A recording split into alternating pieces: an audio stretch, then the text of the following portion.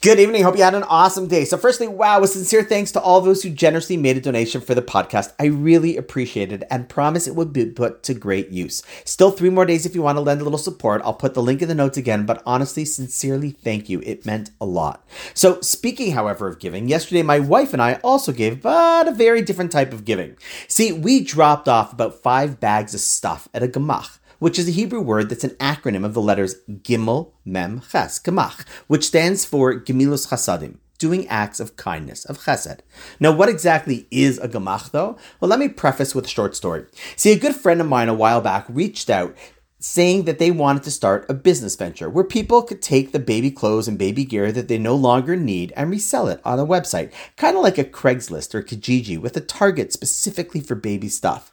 So knowing that I'm not exactly the best business mind out there, why were they calling me? Well, they wanted to see if I thought that the Orthodox community could really get into this, as she knew that they have large families. So fair point on the family size, but I said I wasn't quite sure if they would be into it. Why?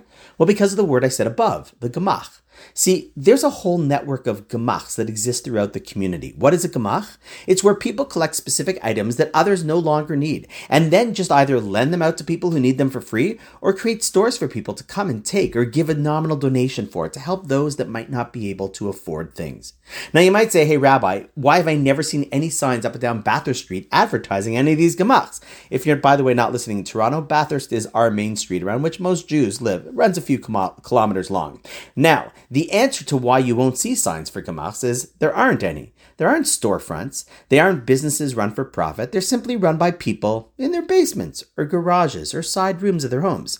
There's a gemach for everything, for tables, for chairs, for baby clothes, for women's clothing, for strollers, wedding dresses, for cell phones, even for chargers and adapters. Honestly, you name it, it probably exists. See, we all have so much stuff to give, things that we no longer need or use, but which others can benefit from. It isn't something that needs to be monetized, but just organized to help others who need or could benefit from it.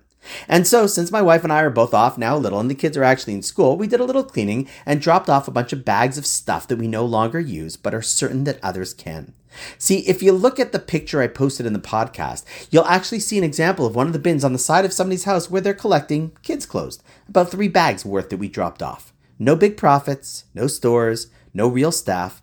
Just a community where people help out one another. So the best thing is, who's able or qualified to run one of these gemachs? Anyone. They just have to want to. You know, there's a beautiful phrase in one of the Shabbat Tefillot that says, Mi ka'amcha Yisrael, which means loosely, who is like this beautiful nation of the Jewish people. What an appropriate thing to say when you think about this whole underground network of pure kindness, of gemachs.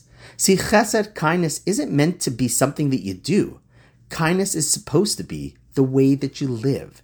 And on that note, wishing you an awesome night, and I look forward to seeing you tomorrow.